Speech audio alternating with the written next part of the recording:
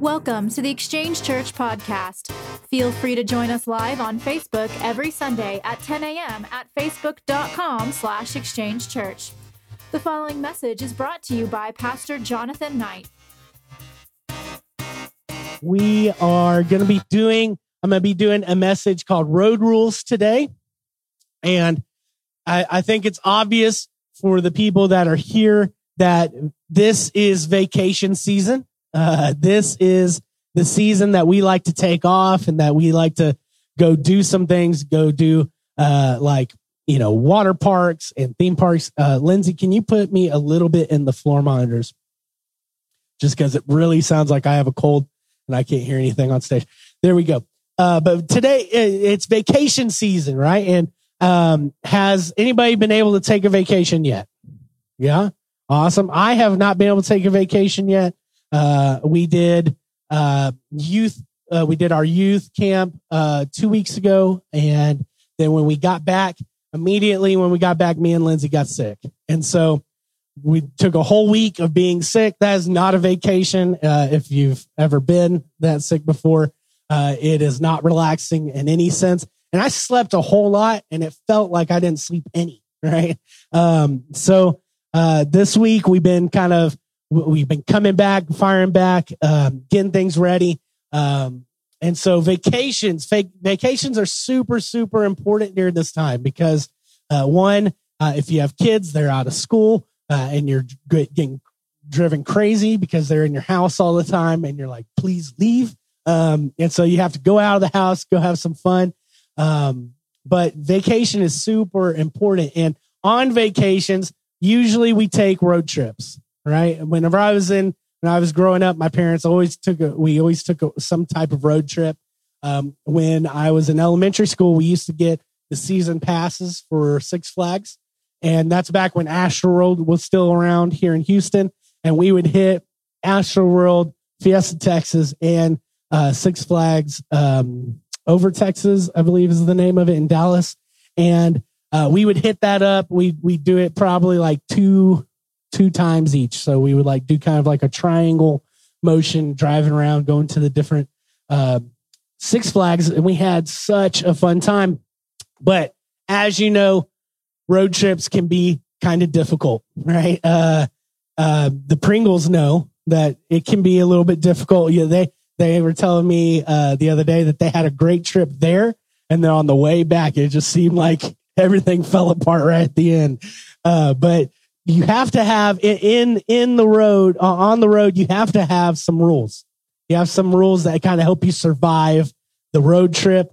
And in the spirit of summer vacation, we're going to be talking about some road rules. And I have 5 tips to ensure that you reach your destination safely. But of course, my real intent is that you are able to take these road rules and apply them to your daily lives. And while I was working on this, the song that popped up in my head was Life is a Highway, right? Life is a highway. That song. The guy that wrote it, his name is Tom Cochran, I think is how you say his name. But he says this in the first line of the song. He says, life is like a road that you travel on when there's one day here and the next day gone. And you only get to live. So basically what he's saying is you only get to live one day at one time. But the road of life, the adventure of life is actually way more complicated than a highway because on highways you can just hop up and get off and all that stuff. But who knows, life is not easy like that. So because we are all born and we come equipped with certain things. And one of the things that we are equipped with the moment that we are, well, probably not the moment that we were born, but as we live our life a little bit, is we get to have rear view mirrors. And we are able to look into our past. We're able to look at what the things that we have gone through, the things that we have passed by. We're able to look into our rear view mirrors and see that. But we are never equipped with a reverse. We are not able to put our life back in reverse and replay those things. And there's no do-overs. You only get to do your 20s once. You only get to do your 30s once. And you're like, I'd like to go back and do some of those things over again. They were fun. Or maybe I'd like to go back and not do certain things and avoid certain things. But we can't. We can't do that. All we can do is drive somewhere, park for a little bit, drive to the next spot, park for a little bit. We're never able to redo our 30s, to redo our 20s, to redo our first marriage, or to re-raise our kids again. So we all have or have had regrets because we all have rearview mirrors, and we're able to look into those mirrors. And some of us, if we're honest, whether it's our temperament or our personality, we spend way too much time looking in our rearview mirror. We spend way too much time absorbed with what we have done, the regrets that we have. And just like in life, it's not safe to drive your car while only looking in the rearview mirror. It's not safe to do that. And unfortunately, a lot of times we get into these modes, we get into these things, these seasons of life where all we're doing is looking in our rearview mirror. All we're doing is letting that absorb into us, our regrets and our things like that. And we're not pushing forward correctly or maybe we're just parked and we're not going anywhere.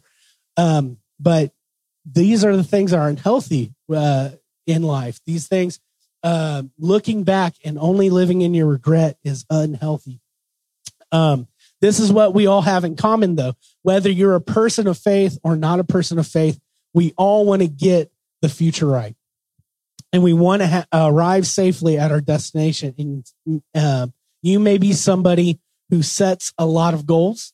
Some of you may be very detail-oriented, detailed goal setters. But everybody listening, everybody in the room, everybody online, everybody in this world, if you could stand up, you would all say, okay, here's what I want my future to look like. Here's what I want my future to look like relationally, financially, with my kids, or whatever it may be. Because we all kind of have a general idea of where we want to end up in the season of life and where we want to end up in life in general. And hopefully these 5 things will help us get there, right? Will help us stay true to course. And I'm going to go over these pretty quickly. If you came today and you're looking for some deep dive into the Bible, we are not doing that. We just did that for 6 weeks. And if you want that, go back and watch those. Today is going to be very practical things that we can apply in our life today that I am still applying in my life as we go on. But the number one rule is don't travel alone. Okay. Don't travel alone. We say this all the time, that life is better connected because we were made for community, right? The last time I spoke, what did I talk about? I talked about providential relationships, that we need relationships. We need community in our life. So you need to travel with friends. Just don't allow yourself to get isolated. And in certain seasons of life, because of the pain and the things that we've gone through, and again, personality or like your personal traits, that we fall into the temptation of being isolated. That we fall, one of my personal flaws is that I can do it. That's the phrase that always pops up in my head. I can do it. Is something happening? Well, I can do it. Did something fall through? Did someone not show up? Well, I can do it. And that's a problem. It's a good thing in some settings, but it's also a problem because I get overwhelmed. I'll overwhelm myself with things because I'm always saying, I can do it. I can do this myself. I can make it happen. And that's not good. That is an isolating feeling because whenever things start falling apart, I feel that it's my fault. I feel that I am alone, that I'm doing this by myself. And that's exactly the feeling that we start falling into. My wife, she is an introvert. So she would rather be alone most of the time. In fact, one of the things that I never got while we were dating, I get now, but I never got when we were dating, is that she would go to movies by herself. She would go watch movies by herself. And I was like, why are you doing that? It's so crazy. It's weird. but that was her. She needed that time. She needed that alone time. But something that introverts tend to do is they forget that they also need people around them. They also need people to live life with them. And I want to encourage you to ignore that voice, that isolating voice in your head that says, I don't need anybody, because you were created to live in and to operate in community. You do need some bodies around you. You were created for that. But who we do life with oftentimes determines how our lives go. The trick in life, when it comes to who we do life with, is powerful draw, right? But don't simply, the trick in life when it comes to who we do life with is don't simply gravitate towards acceptance. And we're going to talk about acceptance real quick. I want you all to stick with me until the end of this point, because it's going to sound kind of confusing, right? Because we all want to be accepted. We all want acceptance. We teach here in the exchange that we accept you, that we want you, that we accept you. And I want y'all to stick with me, because it's going to seem like I'm talking different for a little bit, but you'll understand why here in a little bit. Acceptance is a powerful draw. But don't simply gravitate towards acceptance, because that can be a trap. Acceptance is magnetic. And where this is most important is in the transitions of life. You're leaving high school, going to college. You're leaving college, going to grad school. You're leaving grad school to start your first job. You're leaving the city to go to another city. You've gotten out of a relationship. You're looking for a new relationship. You've gone through a divorce. You kind of hit pause for a couple of years, and now you're open to start dating again. In every single transition in life, especially relationally, we are prone to gravitate towards acceptance. Meaning that is the person or people that accept us first, right? So we go into a new city. We don't know anybody. We go to a church. We meet some people. We maybe greet some people, that the first people that come up and say hi to us. We go out to eat with them, whatever it is. We start connecting. And oftentimes, without giving much thought to it, we become those people become the people that we spend a season of life with. And again, if you're raising teenagers, you know that acceptance can be a bad thing sometimes.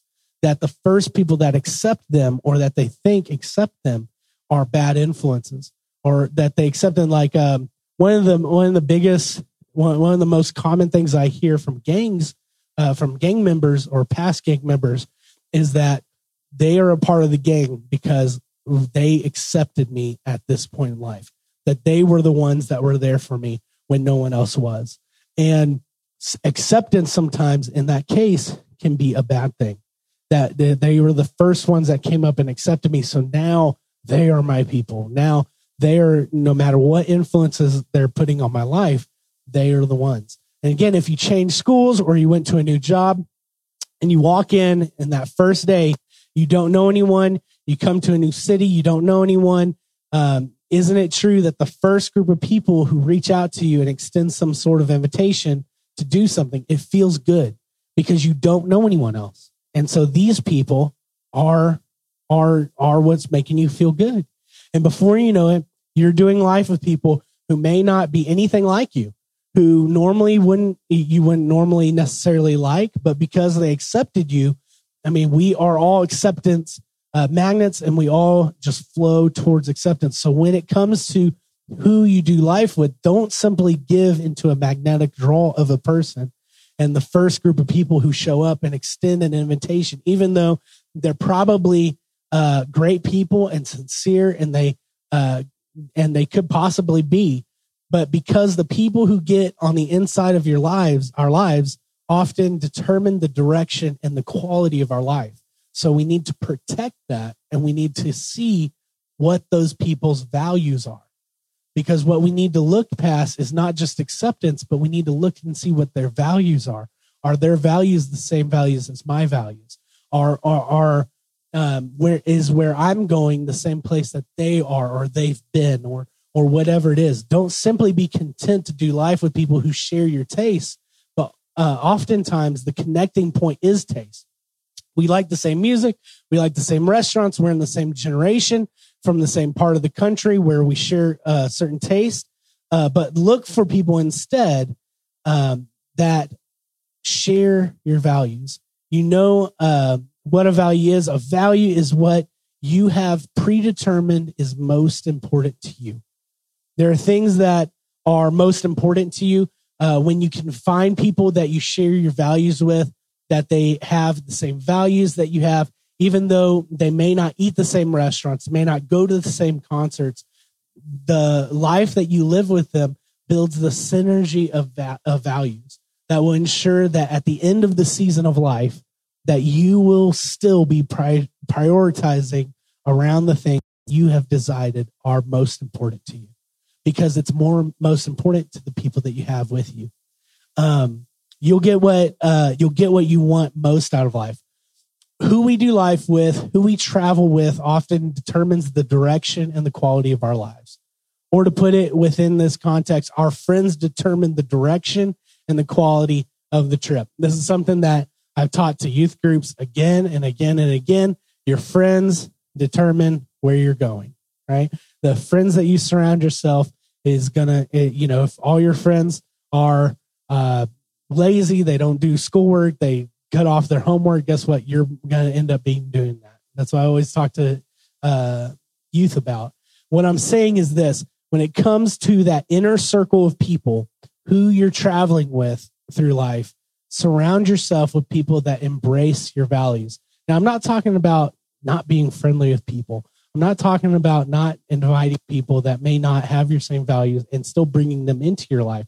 What I'm talking about is that inner circle, that circle that you glean from, that you learn from, that you bounce ideas off of, that you give advice to. Make sure that those people that are pouring into you and you are pouring into them all have your values. The author of Proverbs said it in this way. In this verse, it should be a staple verse for every child in middle school or high school student. The author of Proverbs says this: whoever walks with the wise becomes wise. What he's saying is that if you are constantly surrounded by wise people, if you are amongst people who live their life in a wise manner, that you will naturally begin to make choices. You will naturally begin to think wise thoughts and make those wise decisions yourself, because you're just around them. You're just absorbing what you're learning from them. You're watching them do life. That happens to and the thing is that wise people realize that life is always connected, that what happens today impacts tomorrow, that what happened yesterday is going to show up in my life today, that life is connected. And so the author of Proverbs, he is saying, when we do life with people, when we walk in life with people, when we do life with people who are wise, who understand that life is connected, that I've got to be disciplined in this season of life because of what I want in the next season of life, you become wise. You begin to learn those things. But then there's a contrast, because in Proverbs, it really likes to contrast. It says, the sun is shining, but yet the sun sets over here. There's always contrast in what the Proverbs is talking about. And that's why I love the way that Proverbs is written, because we get a lot of our do's and don'ts and sins and what is not sin. We actually glean a lot from Proverbs. And Proverbs never says, if you do this, you're going to hell. It never says that. What it says is it gives us a contrast. It says, if you do this, if you surround yourself with wise people, you will become wise. But then it gives us the second contrast, and it says, but the companion of fools, right? But the companion of fools, it goes on, it says, the companion of fools will suffer harm. That's in Proverbs 13:20. So the companion of fools, and that's interesting that he says that, because what is a fool necessarily? Is it someone who is bad with money?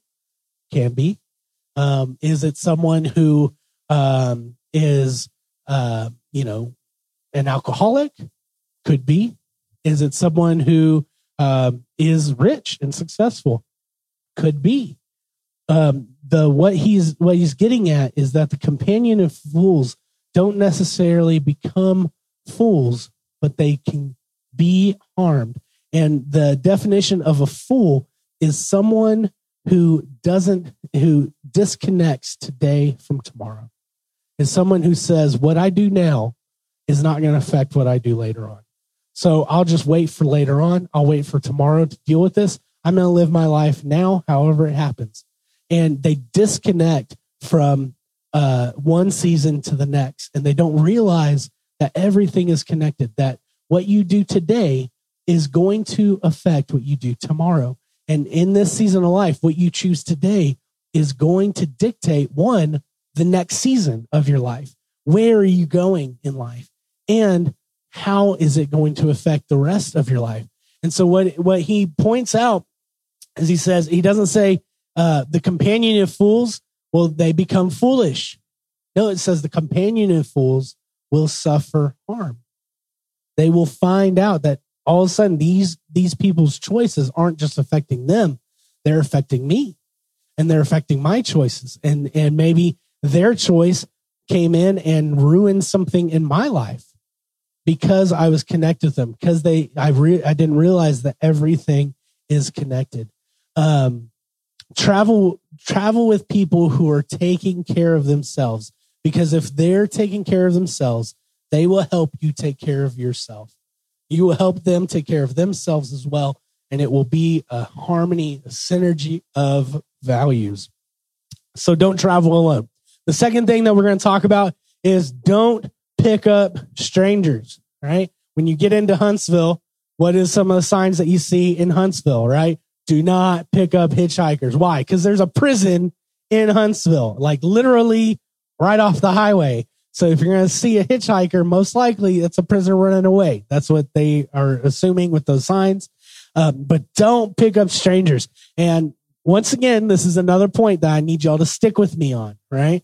Because in church, we teach you, love everybody, accept everybody, bring people in, love on them, and care for them. And that's not necessarily what we're talking about today.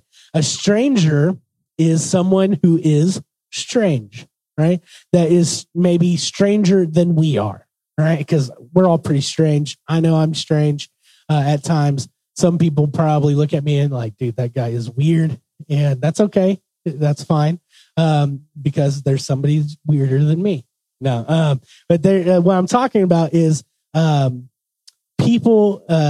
Here, let me go back to my notes. I'm getting off my notes. So what I'm not saying is don't meet people and don't be friendly. Always be kind. That's a fruit of the Spirit. So always be kind, but always be careful. Careful of who you allow in your vehicle.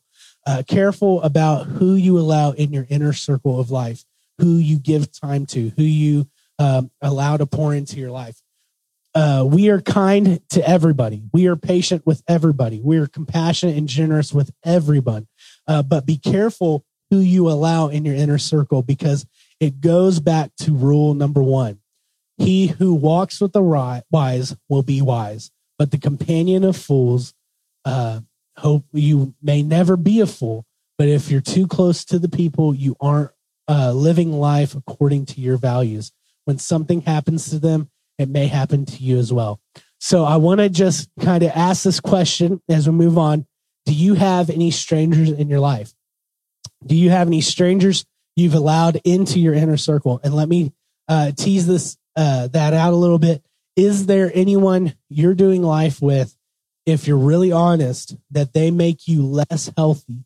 They cause you to doubt yourself. They seem to always be slowly and maybe subtly chipping away at your values, right? Do we have anybody like that? I know that I have some people in my life that are like that. And so we have to regain the values that we have. they're kind of, they may be kind of dismissive to your values. And at times you're almost intimidated to be yourself because of how they're going to respond. In fact, over time, you have found yourself becoming a different person when you're around that person that is a stranger. Don't be afraid to drop them off. Don't be afraid to pull over and say, I can't have you in the car.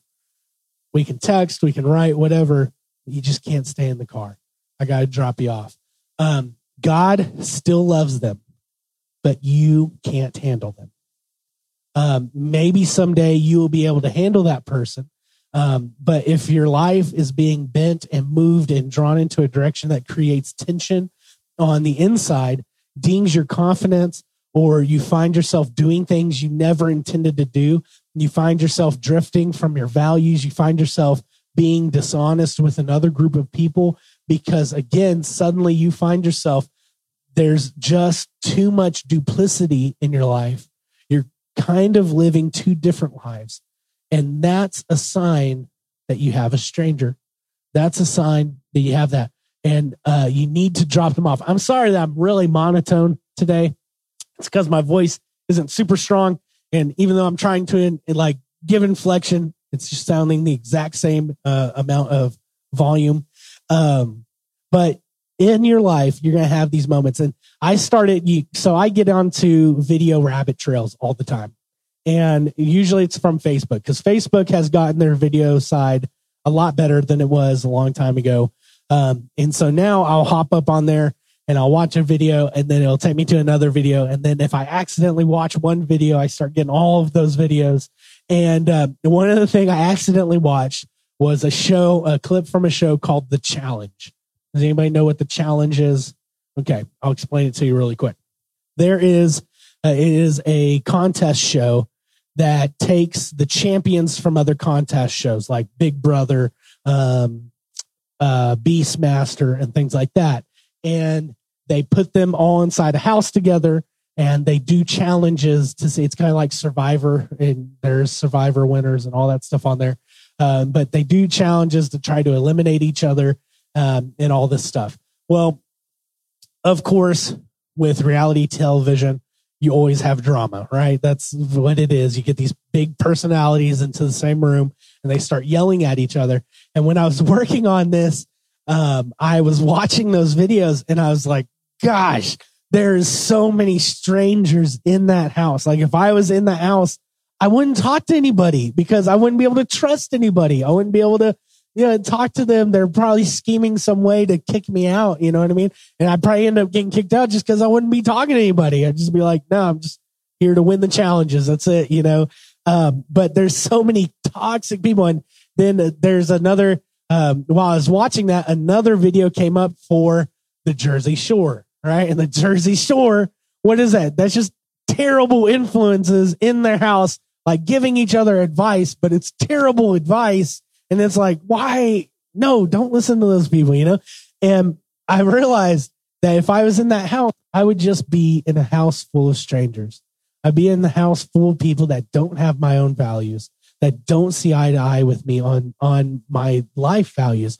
Now, I may be friendly with them. I may be able to hang out with them. I may be able to give them advice. I may be able to talk life into them. But at the end of the day, these are not people that I want pouring into my life all the time.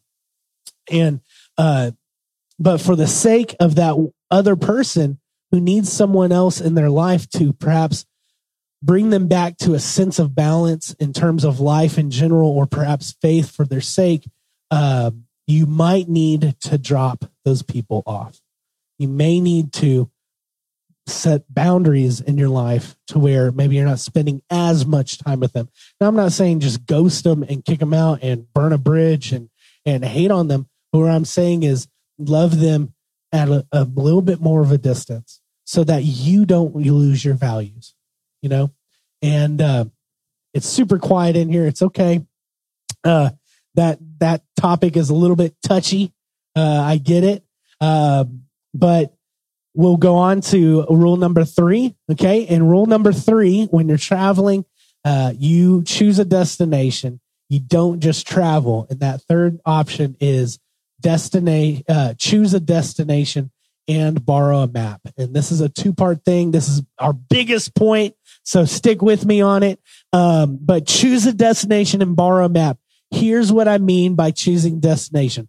Everybody ends up somewhere in life. I mean, goals, no goals, destination in mind or no destination in mind. You're always going to end up somewhere. Time just goes by. And if you've got the health to endure your 30s, your 40s, your 50s, your 60s, 70s, 80s, maybe you even make it to 100 and beyond. I mean, there's one lady that I saw that made it to 112 last year. That's crazy. That's insane. And I think she was still doing things that like young people do. I don't know. That'd be amazing, right? Well, maybe not. I kind of don't hope that I live to 112, just because I know that my bones will probably be a lot brittle by then, and I'll just be like Mr. Glass, movie reference. Anyway, everybody ends up somewhere in life, and the win to life, humanly speaking, and the win in terms of being a Jesus follower is to end up somewhere on purpose, right? If at the end of the day, I did everything on purpose the way that I wanted to, that's going to be a win, right? That's going to be a winning life. And just as in a long trip, there are multiple legs. The first day we went here, the second day we went there, third day we went here, then we stayed 2 days here, 4 days there. There's multiple legs. And just as there's multiple legs on a road trip, there are multiple seasons in our life. And it is so important in each season of life to determine your destination in that season. Now, you've all already done this. We've already done this. You've gotten out of elementary school. Your parents said your destination is where? Middle school. And then you get out of middle school. Where is it? Then you know exactly in the fall, I'm going to be starting high school. I'm going to be in 9th grade. So this whole idea of setting a destination for each season, is not new. And we grow up with some sort of paradigm or template that teaches us that. Then once you get out of high school, you actually end up, a lot of us end up having a choice. Do I want to go to college or do I want to not go to college? Or is my choice, period, I can't go to college, I can't afford it, or parents are saying, no, absolutely, you have to go to college, right? There are these moments that we have this blueprint. But once we get out in the work world, in the job world, it's easy to lose sight of the fact that there are still seasons of life. There's single seasons, and there's marriage seasons, and there's first marriage, and there's a gap, and then there's a second marriage, and there's kids, and there's grandkids, and there's all these seasons. And each season of life, you need to choose some vague or general or maybe a specific sense of a destination. It's important to choose that in each season of life. Determine essentially determine what you want your life to look like in each season. Here's why. Again, this is super, super important. Obviously, you don't want to drift. Nobody wants to drift. And if you don't decide, if you don't choose what you want this season to look like or what you want to look like in the end of the season, if you don't choose, circumstances, people, and life in general will end up choosing for you. If you don't have a destination, if you do not have a focus of where you're headed, other factors will determine where you're headed. Another day, maybe you keep living your life and then you kind of sit back and you look in the rearview mirror and you realize, man, where did all this time go? How did I get to this area? But there's no reverse. There's no way that you can get back to the spot that branched you off of the main road. So why wouldn't we just decide, because again, life is connected, that this season leads to the next. And so I need to have a destination. I need to have a focus. If I don't set the correct destination for the season, I won't be prepared for the next one. This is what wisdom dictates, that I am thinking about the season, not simply in light of what's right ahead of me, right in front of me, but ultimately what's ahead of me, because one season leads to the other and each season builds onto the other. And you know this, wishing won't get you there, right? Wishing never gets us there. Someday I want to meet someone. Someday I'd like to be happily married. Someday I'd like to have kids. Someday I'd like to be successful financially. Someday I want to go to graduate school. Someday. That's a wish. That's not a plan. It goes back to what I call the principle of the path. Direction, not intention, determines our destination. This is true when you're driving. This is true when you're living. It's the direction, not the intention, that determines your destination. You can drive north with the intention to go into Galveston, but will you ever get to Galveston if you're driving north? No, you're going to end up in Canada before you find Galveston, right? Because it's not north, it's south. And so knowing your direction, knowing how to head in the right direction is super important in order to reach there, reach your destination. So in every season of life, in every season, we need to choose what the direction is, not for our entire lives, but for this season, because the seasons are connected. And if we're not prepared for the next season in this season, then when we get to the next season, I know I said season a lot in that sense, we're not going to be prepared for it.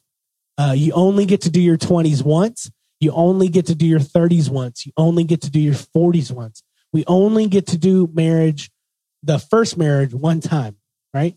You may be able to have a second crack at marriage, but that first marriage, you're never going to get back because you only get one time. You only get one chance to raise your son or your daughter. And again, you're better prepared for the second or the third child, but that first one, right? You don't get do-overs. We only get to do this one time. Again, we have rear view mirrors, but no reverse. And I was signing a contract a few months ago, and I took a picture of a little plaque that said this: discipline, not desire, determines our destiny. Discipline, not desire, determines our destiny. And do you know what discipline is? Discipline is in this season. I want to make sure I'm disciplined enough to prepare myself for the next season, because life is a highway, and there's another destination, and there's another turn coming up on this road. So I'm going to decide now that when we get to the end of this season, I won't have to look back. Instead, I will constantly look forward. I'll be ready to look forward into the next one. Sometimes in a season of life, because of what we want to accomplish and because of what most important in that season, you just have to prioritize and say, you know what? This is not a bad thing. This is not a thing. This is not a thing for now. And then when we get through this season, I can say yes. No for now, but not forever. Those are the kinds of decisions that you make once you've decided what is most crucial in the season of your life. You know, when you go to school, you had to do that, right? You had to go into elementary school. You had to go into middle school. You had to go into high school. And when you're starting a new job, you've got to do that as well. You've got to go into it saying, okay, I'm not going to be able to sleep in anymore. I'm going to have to get up and go into work. I'm going to have to get up and go do these things. And that partying late at night on a Tuesday night is not good for me, because on Wednesday, I'm going to have to wake up and I'm going to have to do work. And so no for now, but that doesn't mean no on Friday night. That doesn't mean no on next month or after I'm done with this job, right? When you're raising your kids, no for now, but not forever, because of the destination I have determined for myself in this season of life. The discipline that I'm going to live my life by prepping for the next season. The second part of this is borrow a map, right? And here's what I mean by that. Somebody has already been to where you're hoping to arrive. Someone has already been there. I mean, somebody has already gone through some of the struggles. They have already seen some of the things that are coming up, and maybe they did it poorly. Maybe they didn't make it very good. Maybe their kids are little hellions, but they're going to tell you, listen, I made some mistakes. as they were growing up. And here's the thing. This is kind of insulting, but when you transition into a new season of life, you don't know what you're doing. How could you? You've never done it before, right? I mean, the ultimate example of this is a story that Jared and Shelly told me. Jared told me this because announcement, me and Lindsay are pregnant, and it's our first kid, and we don't know what we're doing at all. And I've seen enough people raise kids to know a little bit, but I don't know anything other than that. I helped raise my nieces when they were babies. We all lived in the same house, so I got to see that. But diaper duty was not my duty. Okay, it was their duty, and it was duty. But there's a lot of things that came with parenting that I purposely avoided because I was not the parent. I was not the person in charge. I'm an awesome uncle. I have no idea really how well I'm going to be as a father. I know that I'm an awesome uncle, right? Because I can give them candy and then I can pass them off to the parents. That's what I do. Now I'm going to be like, don't give them candy, right? Give them melatonin or something like that.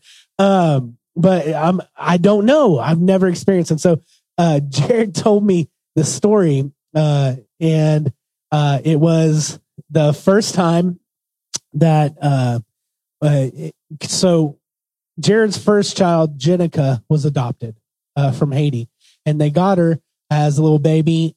Probably, I don't know how old, she was. She was 2 years old already. So she was 2 years old already. And, they had to go through a completely different thing than normal. When they first got her, she had worms. And so they had to deworm her. And that was a whole nother thing on their side.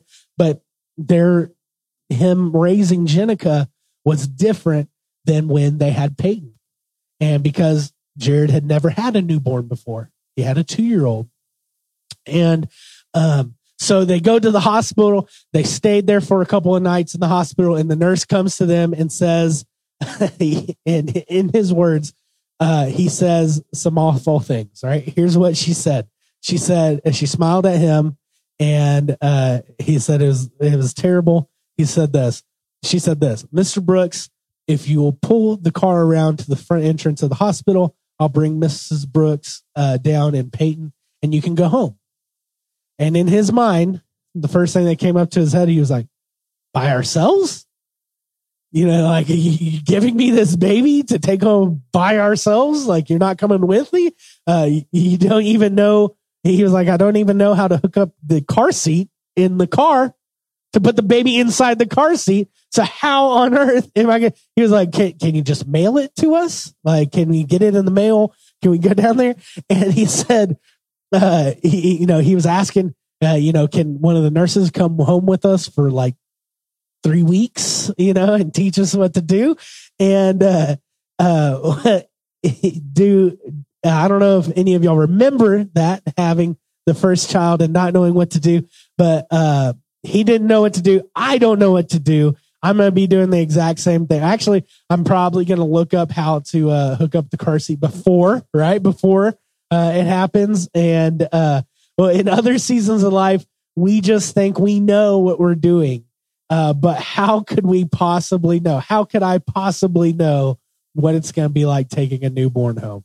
How am I possibly going to know those things? I'm not, because I've never experienced them before.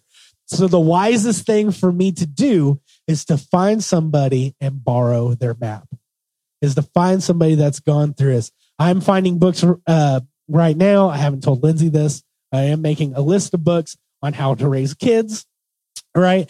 You know why? Because we don't know what we're doing, but somebody somewhere has written a map, and somebody has investigated this, and this is what I'm talking about. You need to find somebody's map of the season that you're in.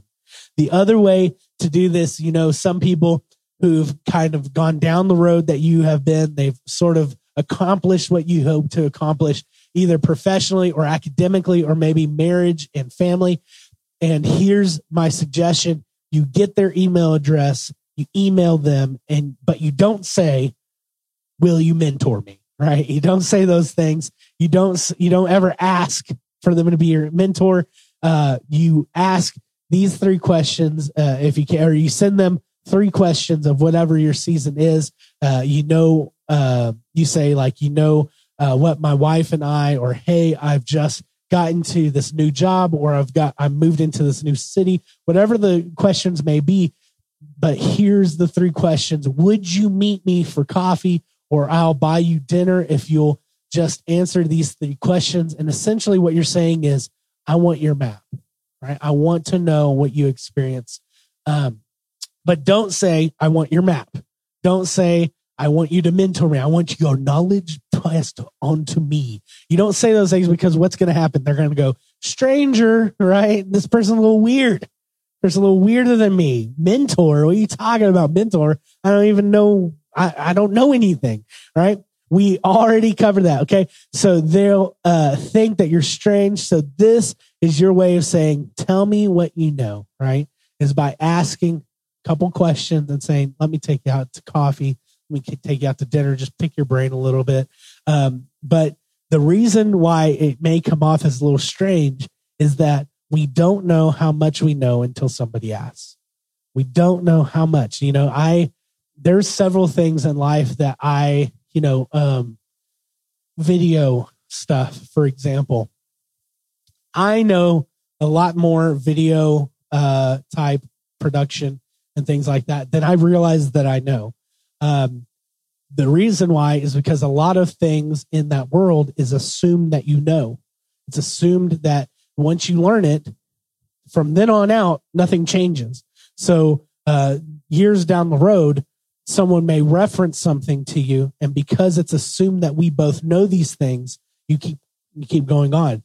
But when you're first in it, you don't know what an apple box is, right? What an apple box is just a box that originally kept apples, and they would use it to prop up things. They would use it in cinema for people to stand on, or for props to be put on, for cameras to be put on.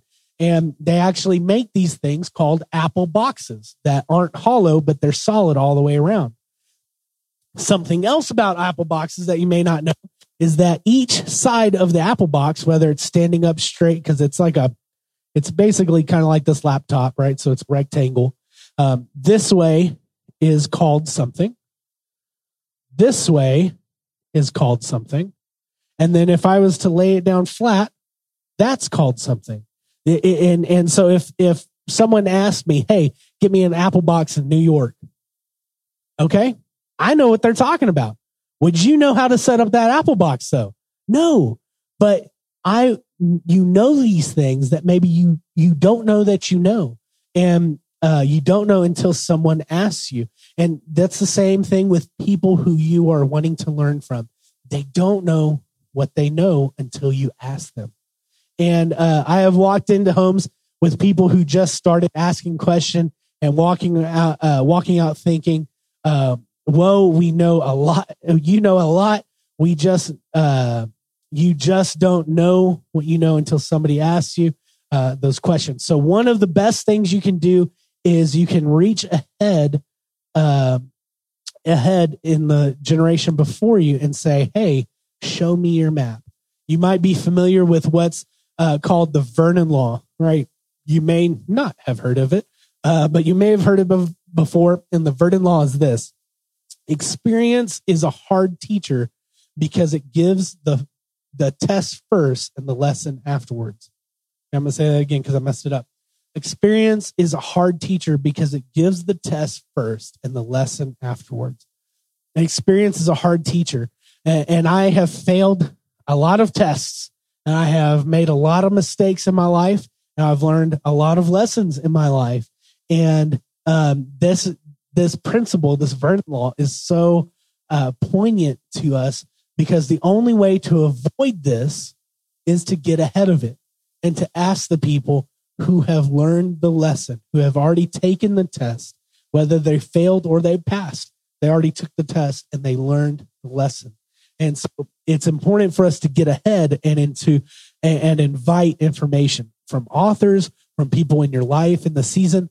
So when the test comes, you will already have had that lesson. Acknowledging what you don't know and inviting somebody into that space where you just aren't exactly sure, that's not weakness. Asking for help isn't weakness, it's maturity.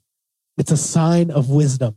Again, the author of Proverbs puts it this way: listen to counsel and accept discipline, that you may be wise for the rest of your days, or you may be wise the rest of your days. You know what this means. It means accept the fact that you are wrong. Accept the fact that you are ignorant. I always say this all the time to people. Ignorance is not bad. The staying ignorant is. If you are just ignorant on some things, it's okay. You don't know what you don't know. But if you choose ignorance and you choose to not listen to things, if you choose to deny evidence or whatever it is, that is when ignorance becomes wrong. That's when it becomes a bad thing. Nobody wants to end up in a bad spot. Is my goal in life just to never learn anything new? No. Listen to counsel, accept discipline, that you may be wise. And listen to this proverbial promise. You'll be wise the rest of your days. Here's what that means. You'll be wise in this season and prepare in such a way that you're ready for the next season. You'll be wise for the rest of your days. Because if the pattern and habit of your life is to be open to counsel and the wisdom of others, then people who aren't as smart as you, even people who aren't as accomplished as you, even people who aren't as successful as you, and even people who aren't as educated as you can still speak wisdom into your life, can still teach you lessons. Because I just covered it all, right? All the reasons why I can't, you may say, I can't listen to her because of this. I can't listen to her because they have never accomplished this. Well, wait. He says, just listen to counsel and you'll be wise for the rest of your days. So choose the destination in this leg of the journey or in this season and borrow a map. Maybe you have to borrow several different pieces of a map because maybe these people they were great with their kids. Their kids grew up and they're angels and they're awesome. But they weren't great at their career. They weren't great at where they were in life. So let's take pieces of their map and put it into your map, and learn from all over. The last thing, here, I'll say this and then I'll move on. So choose the destination in this leg of the journey or in this season and borrow a map, and perhaps you'll get where you're going faster and with less regret. Number 4, pay attention to the signs. Okay. Road signs are there for our protection, right? The same sign that said, do not pick up hitchhikers, right? Was that because they don't want anybody ever getting picked up for a free ride? No, it's because they want to keep you safe. If that person is a serial killer and you picked them up and they're like, hey, awesome, I just want to get out of here really quick, drive down the road, and all of a sudden, right, horror movie. I can't remember what, I think there was a movie called Hitchhiker. That was like a horror movie. I'm not endorsing people watch it, but it was about a hitchhiker that killed people. Anyway, get into the cars, right? Those signs in Huntsville are to protect us. Those are for what other people need to do. I don't need to slow down at the curve. I'm a good driver, right? What happens? You take that turn a little bit fast. It's a wet road. You're going to slide off. You're going to hydroplane off of there. Yellow light. What does that mean? It means speed up, right? No, it doesn't mean speed up. It means, hey, we're about to go to a red light, right? So I can get through. So then when we see other drivers ignore the signs, what do we think? What an idiot, right? There's a sign, and this is a pet peeve of mine, but I have been caught doing this before, where Atascocita Road meets 1960. I don't know if you've ever noticed this, but that light has a sign on it that says no right on red, right? Means you can't turn right on red. Why? Because there's a double right lanes, right? And so this person on the inside right lane, if they tried to do that, they're going across all of the lanes to cut over. They don't just have their lane to stay in. And so therefore, both lanes are not supposed to go right on red. But how many times do you see people going right on red there, right? I personally have sat there and been late somewhere and taken a right on red. It's a pet peeve of mine. Lindsay always, when we're driving and I see someone that I go, there's no right on red, man. Not supposed to go. But for me, sometimes I ignore that, And so this is what happens to us, right? You see someone else do it and you think, oh man, what an idiot. Or how many times have you've sped places? I know you have. You don't have to look me in the eye. Okay. I know that y'all have sped places before, but how many of y'all have been driving and somebody blasts past you and you go, where's the cops? Where's the cops? Right? And how many times, but when you're blasting, you're like, please no cops. Please no cops be around. That is what happens. Sometimes it's hard to see the idiot in the mirror. Sometimes it's hard to see that. And the same is true in life for all of us. The author of Proverbs, the prudent, the wise, the people who know what life's connected, the prudent see the danger and they respond. The prudent see danger and they take refuge. The prudent see the signs and they respond to the signs. Wise people pay attention to the signs and the signs of what's going on with their friends, and paying attention to what I see going on with my kids, paying attention to some stuff I see going on in my marriage. Wise people pay attention and they read the signs and they obey the signs and they adjust to the signs. And and you know what? I'm paying attention to what I see going on financially. We're not in trouble yet, but you know what? I need to slow down in that curve. So something I've told Lindsay before is, hey, we have rent. Don't worry about moving money over. I have money coming, right? I have money coming in that is going to take over. 2019 was one of the hardest years on our marriage because I went from making $70,000 a year to making no $1,000 a year or no dollars a year, period, in a matter of 2 weeks because I got let go from a job. And talk about a season of struggle. That's what happened. And we were having to do odd jobs and stuff. I think I was working maybe 4 or 5 different odd jobs a month to get that month paid for. So we were paying bills, like we were getting money and it was just going straight out the bills. For a year, we did that. And it was not fun. It was not great. But at some times I had to tell Lindsay, listen, don't pay attention to the bank account. Pay attention to me. This stuff is coming in. This stuff is going to happen. We are going to adjust to it as it comes. That we need to slow down in this curve. We need to not be overwhelmed in this curve, but we need to know that these things are going to be taken care of. I see what's going on professionally. I'm not going to just live in la la land and pretend everything is fine.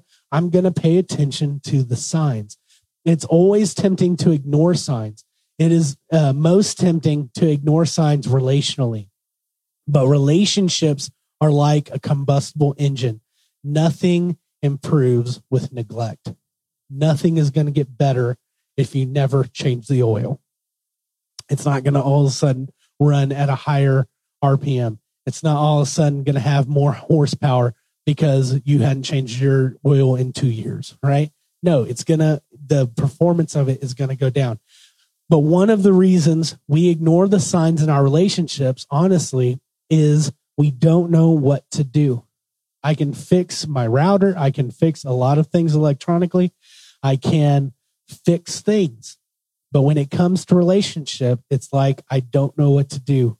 So I'm just going to go reboot my internet because I know how to do that. I'm just going to go do this because I know how to do that. I don't know how to deal with a pregnant Lindsay. I do know how to deal with a pregnant Lindsay. Throw food at her. That's what I do. You think that's a joke. I actually do throw a lot of food at her.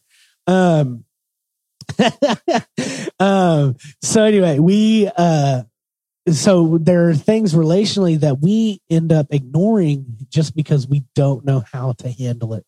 We don't know how. And this comes, parents, this is some things that happen when your kids become teenagers. They're going to go through things that you do not know how to handle. And it's good to have other voices who have seen this before, who have gone through it before, whether they did the wrong thing or they did the right thing, to know, to glean from that. Right now, I really hope none of my family watches this sermon, but I am dealing with some stuff right now with my oldest niece that my brother should have seen some signs on. And so now I am having to step in and I'm having to correct some things. I'm having to help kind of lead some things that I have no business leading, that I have no business to be a part of. That is something because signs were ignored, because at moments in time, people did not know how to handle it. And so they handled it wrong. And instead of adjusting and fixing what they handled wrong, they committed. And it's just been a snowball. And so on the things that we don't know about, we need to ask help. We are tempted to ignore the signs, but nothing improves with neglect, especially relationship. So again, you may hate me for this, but if more than one person has brought something to your attention that you need to think about or work on, that's a sign, right? If one of my biggest things that I always constantly have to work on, and it's a personality thing, and I hate it, but I interrupt people all the time. And I think I may be partially ADD because it's like my brain fires something and I want to say it right then. And I cut off people so many times in conversations. And I know when I do it, and then I go, dang it, you did it again. But I forget sometimes before I do it. And these are things that I am constantly working on that people have brought to my attention before. And it's something that I'm constantly trying to be aware of. There's one conversation that I had the other day that they said something at the beginning of what they were talking about that my brain was like, hey, say this. And I was like, no, you're not going to interrupt. And so I sat there for the whole talk and I was like, I need to say this thing. And so I don't even know if I paid attention to their whole thing because I was just like, don't interrupt them. Do not stop them from what they're saying. And that's just the way that I am. And it's me paying attention to a sign. It's me paying attention to something in my life that I need to fix. If more than one person and they don't even know each other is like they've been talking. So you're the common denominator. It's obvious, but not obvious to you, but maybe obvious to somebody else, to everybody else, that you need to work on something. If more than one person has brought to your attention something that you need to pay attention to, that's a sign. Have you ever heard yourself say this? Okay, don't ever bring that up again, right? Have you ever said that to your kids or your family? Okay, don't ever talk to me about this again. I just want to take that sign off of the road, right? Honey, son, mom, whatever, whoever you're talking to, I don't want to hear that anymore. I don't want to hear about that anymore. Or I'm fine. I'll handle it. I'll take care of it. Quit showing me signs. I'm fine. Maybe what do you respond to in that way? You're ignoring the signs. You keep ignoring those signs. You're taking the long way. You're taking the wrong way. You'll never arrive to that destination because you're ignoring what you're doing. It's like driving on the opposite side of the road. If you were to turn on the opposite side of the road, what are some indicators that you're driving on the wrong side of the road? One, you're not in Britain, so the cars are on your side, not they're on the right side, not on your left side. But there are two signs that you always see when you're driving the wrong way on the road. One, the reflectors are what? Red. The reflectors on the way that you're going are going to be red, not white, not yellow. They're going to be red. If you drive past the sign, what is that sign going to say? It's going to say, do not enter, wrong way, right? You're driving the wrong way. It doesn't say, hey, there's a turn right here. It doesn't say, hey, Chick-fil-A is the next stop sign. It says you're going the wrong way. And if we ignore those things, we never will reach our destination. The prudent see danger and take refuge, but the simple keep going and they pay the penalty.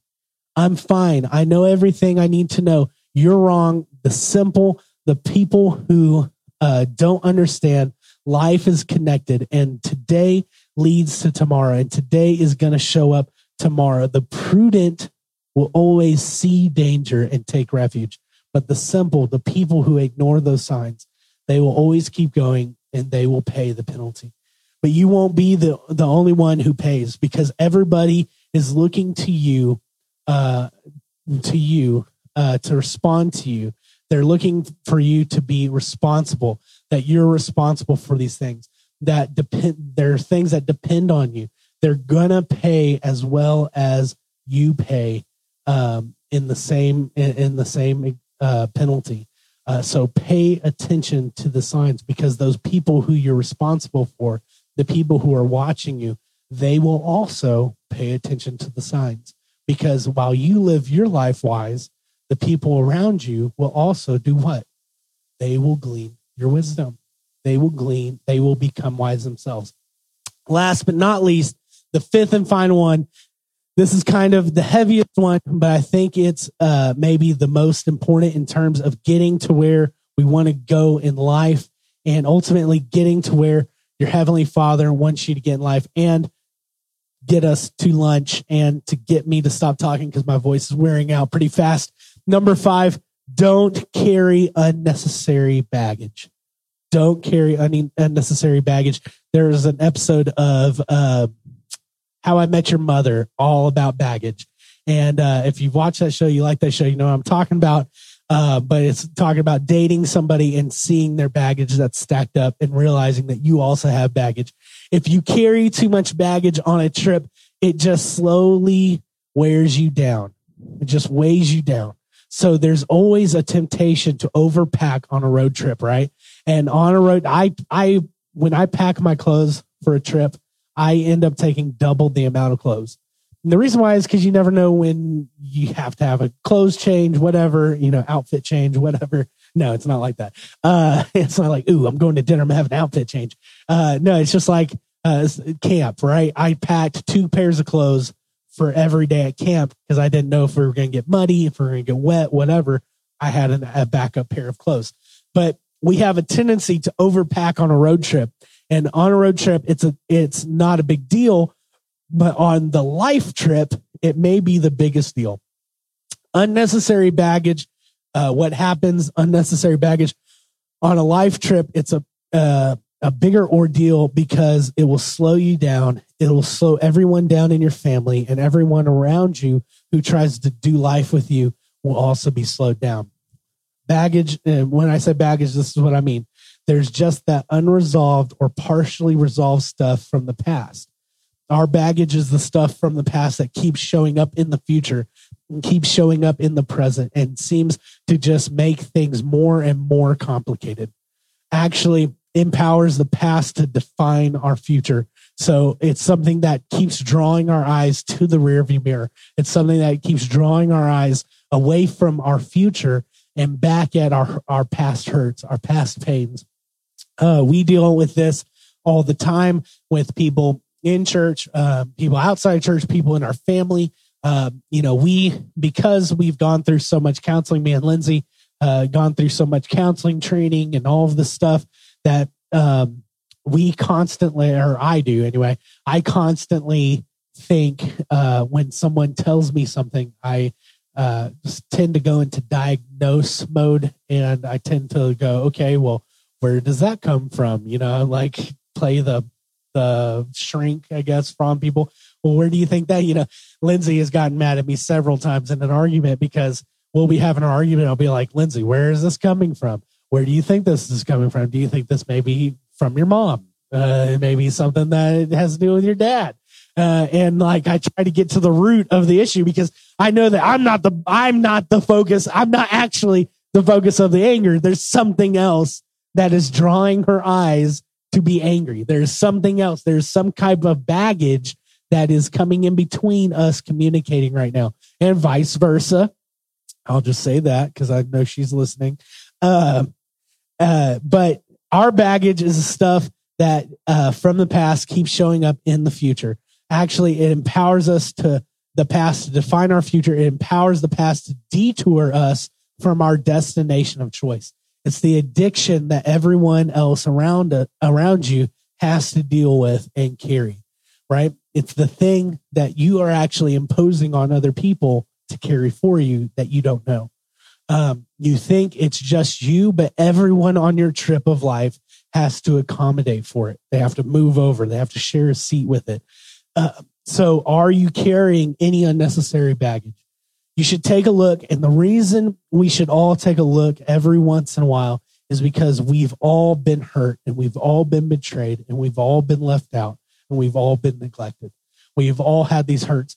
That's why when Nathan Blouse comes, I don't know if y'all have met Nathan Blouse yet, but Nathan Blouse, he is a Christian counselor that we have come in, and he will do sessions with people where it's a whole thing. I can't really describe to you what it is, but it's like an assisted prayer between you and Nathan and God, and it helps clear up so much extra baggage that we have because it's stuff that maybe happened to us in high school or stuff that happened to us when we were elementary school that we had no idea, but some teacher yelled at us, some teacher, boxed our ears whenever we did something wrong, and it scarred us, and we said to ourselves, this will never happen again.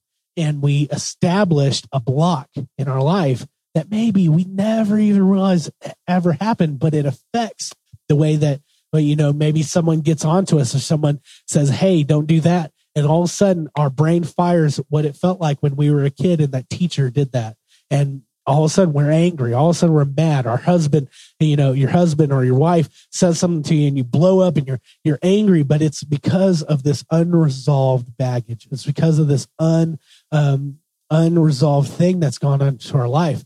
And so we have to keep addressing those things. We have to keep going through those things and looking in our life and saying, what in our life is slowing us down? What in our life is holding us back from getting to our destination?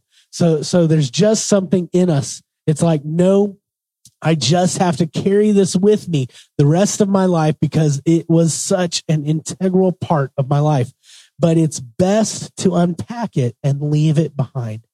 And the reason it's best to unpack it and leave it behind is because you want the people you're doing life with to unpack theirs. You want the other people in your life to address their baggage and to move their baggage so that you can have more room in your car, so that you don't have to deal with those things. But when it comes to our things, because we are telling those other people to unpack their stuff, we also need to be going through our own baggage, clearing out those things. But it's hard to imagine that. It's hard to get a hold of it. The longer you hang on to those things, it will set in to hurt you in the long run. Don't let your past baggage have a space in your life. What baggage? Or we can even give it a name.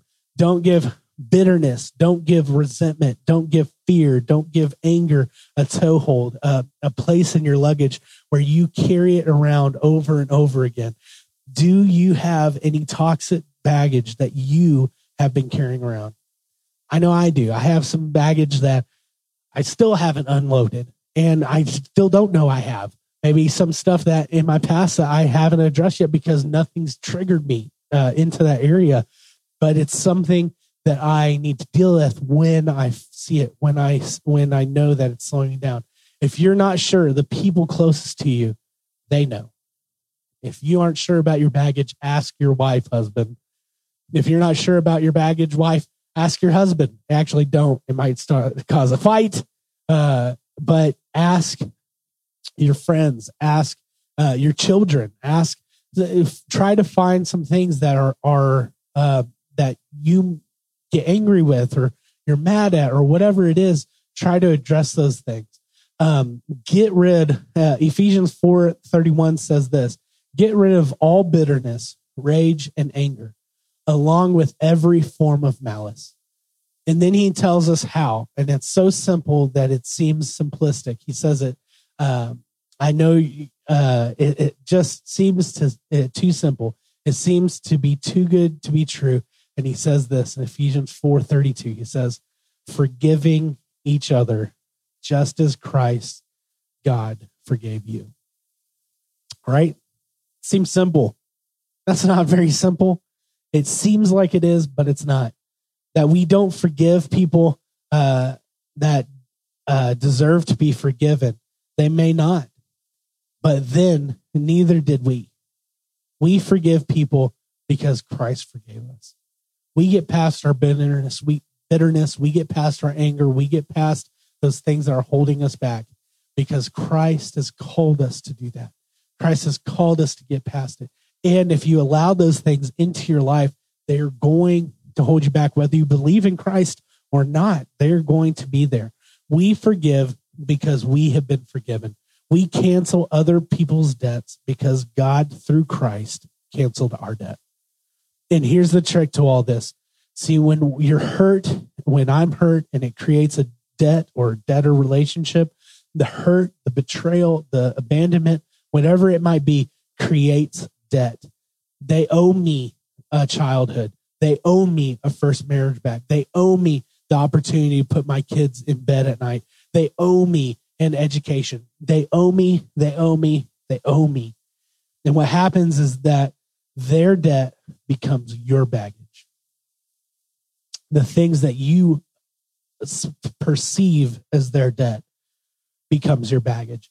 And I've been there. We lug it around, waiting to be paid back. And while you're lugging it around, waiting to be paid back, the people from our past, they dictate where we're going. Ephesians 4:31 says again, get rid of all bitterness, rage, and anger, along with every form of malice. Close those accounts. It's not fair to forgive. It's not fair to forgive. It's not fair because they actually owe you, but it's not about fairness. This is not about your freedom. So this is about your freedom. So cancel those debts, unpack all of that stuff. Choose to forgive. Choose to always forgive. And Elena, if you could come up real quick. Forgiveness is, I've decided you don't owe me anymore. And who knows, unpack all of that stuff and you might be able to get by with a carry on. So those are 5 road rules. And Lindsay, if you can put them all up for us, there should be a slide that has all of them on there. So 1, don't travel alone. 2, don't pick up strangers. 3, choose a destination and get somebody's map. 4, pay attention to the signs. And 5, don't carry unnecessary baggage. You're going to end up somewhere in the season. You're going to end up somewhere in life. And I want you to end up somewhere that you have planned to be, that you have looked forward to, that you have decided, I want to be here on purpose. And so follow these rules to the road, and perhaps you will reach your destination on time and on purpose. So let me pray. Father God, I thank you for everything that you've done. I thank you for everything that you're doing for us, God. And every day, Lord, I pray that we are able to follow these rules and that we're able to focus on you, God, and forgive those people who we feel have wronged us, and forgive those people that maybe it's not fair, maybe it feels not fair for us to forgive, God, but I pray that you help us know that those things are holding us back and that we have to overcome them, Lord God. I pray that as we go through this week, as we go through this year, Jesus, I pray that we will able to do things, get places on purpose, get to our destinations on purpose, God.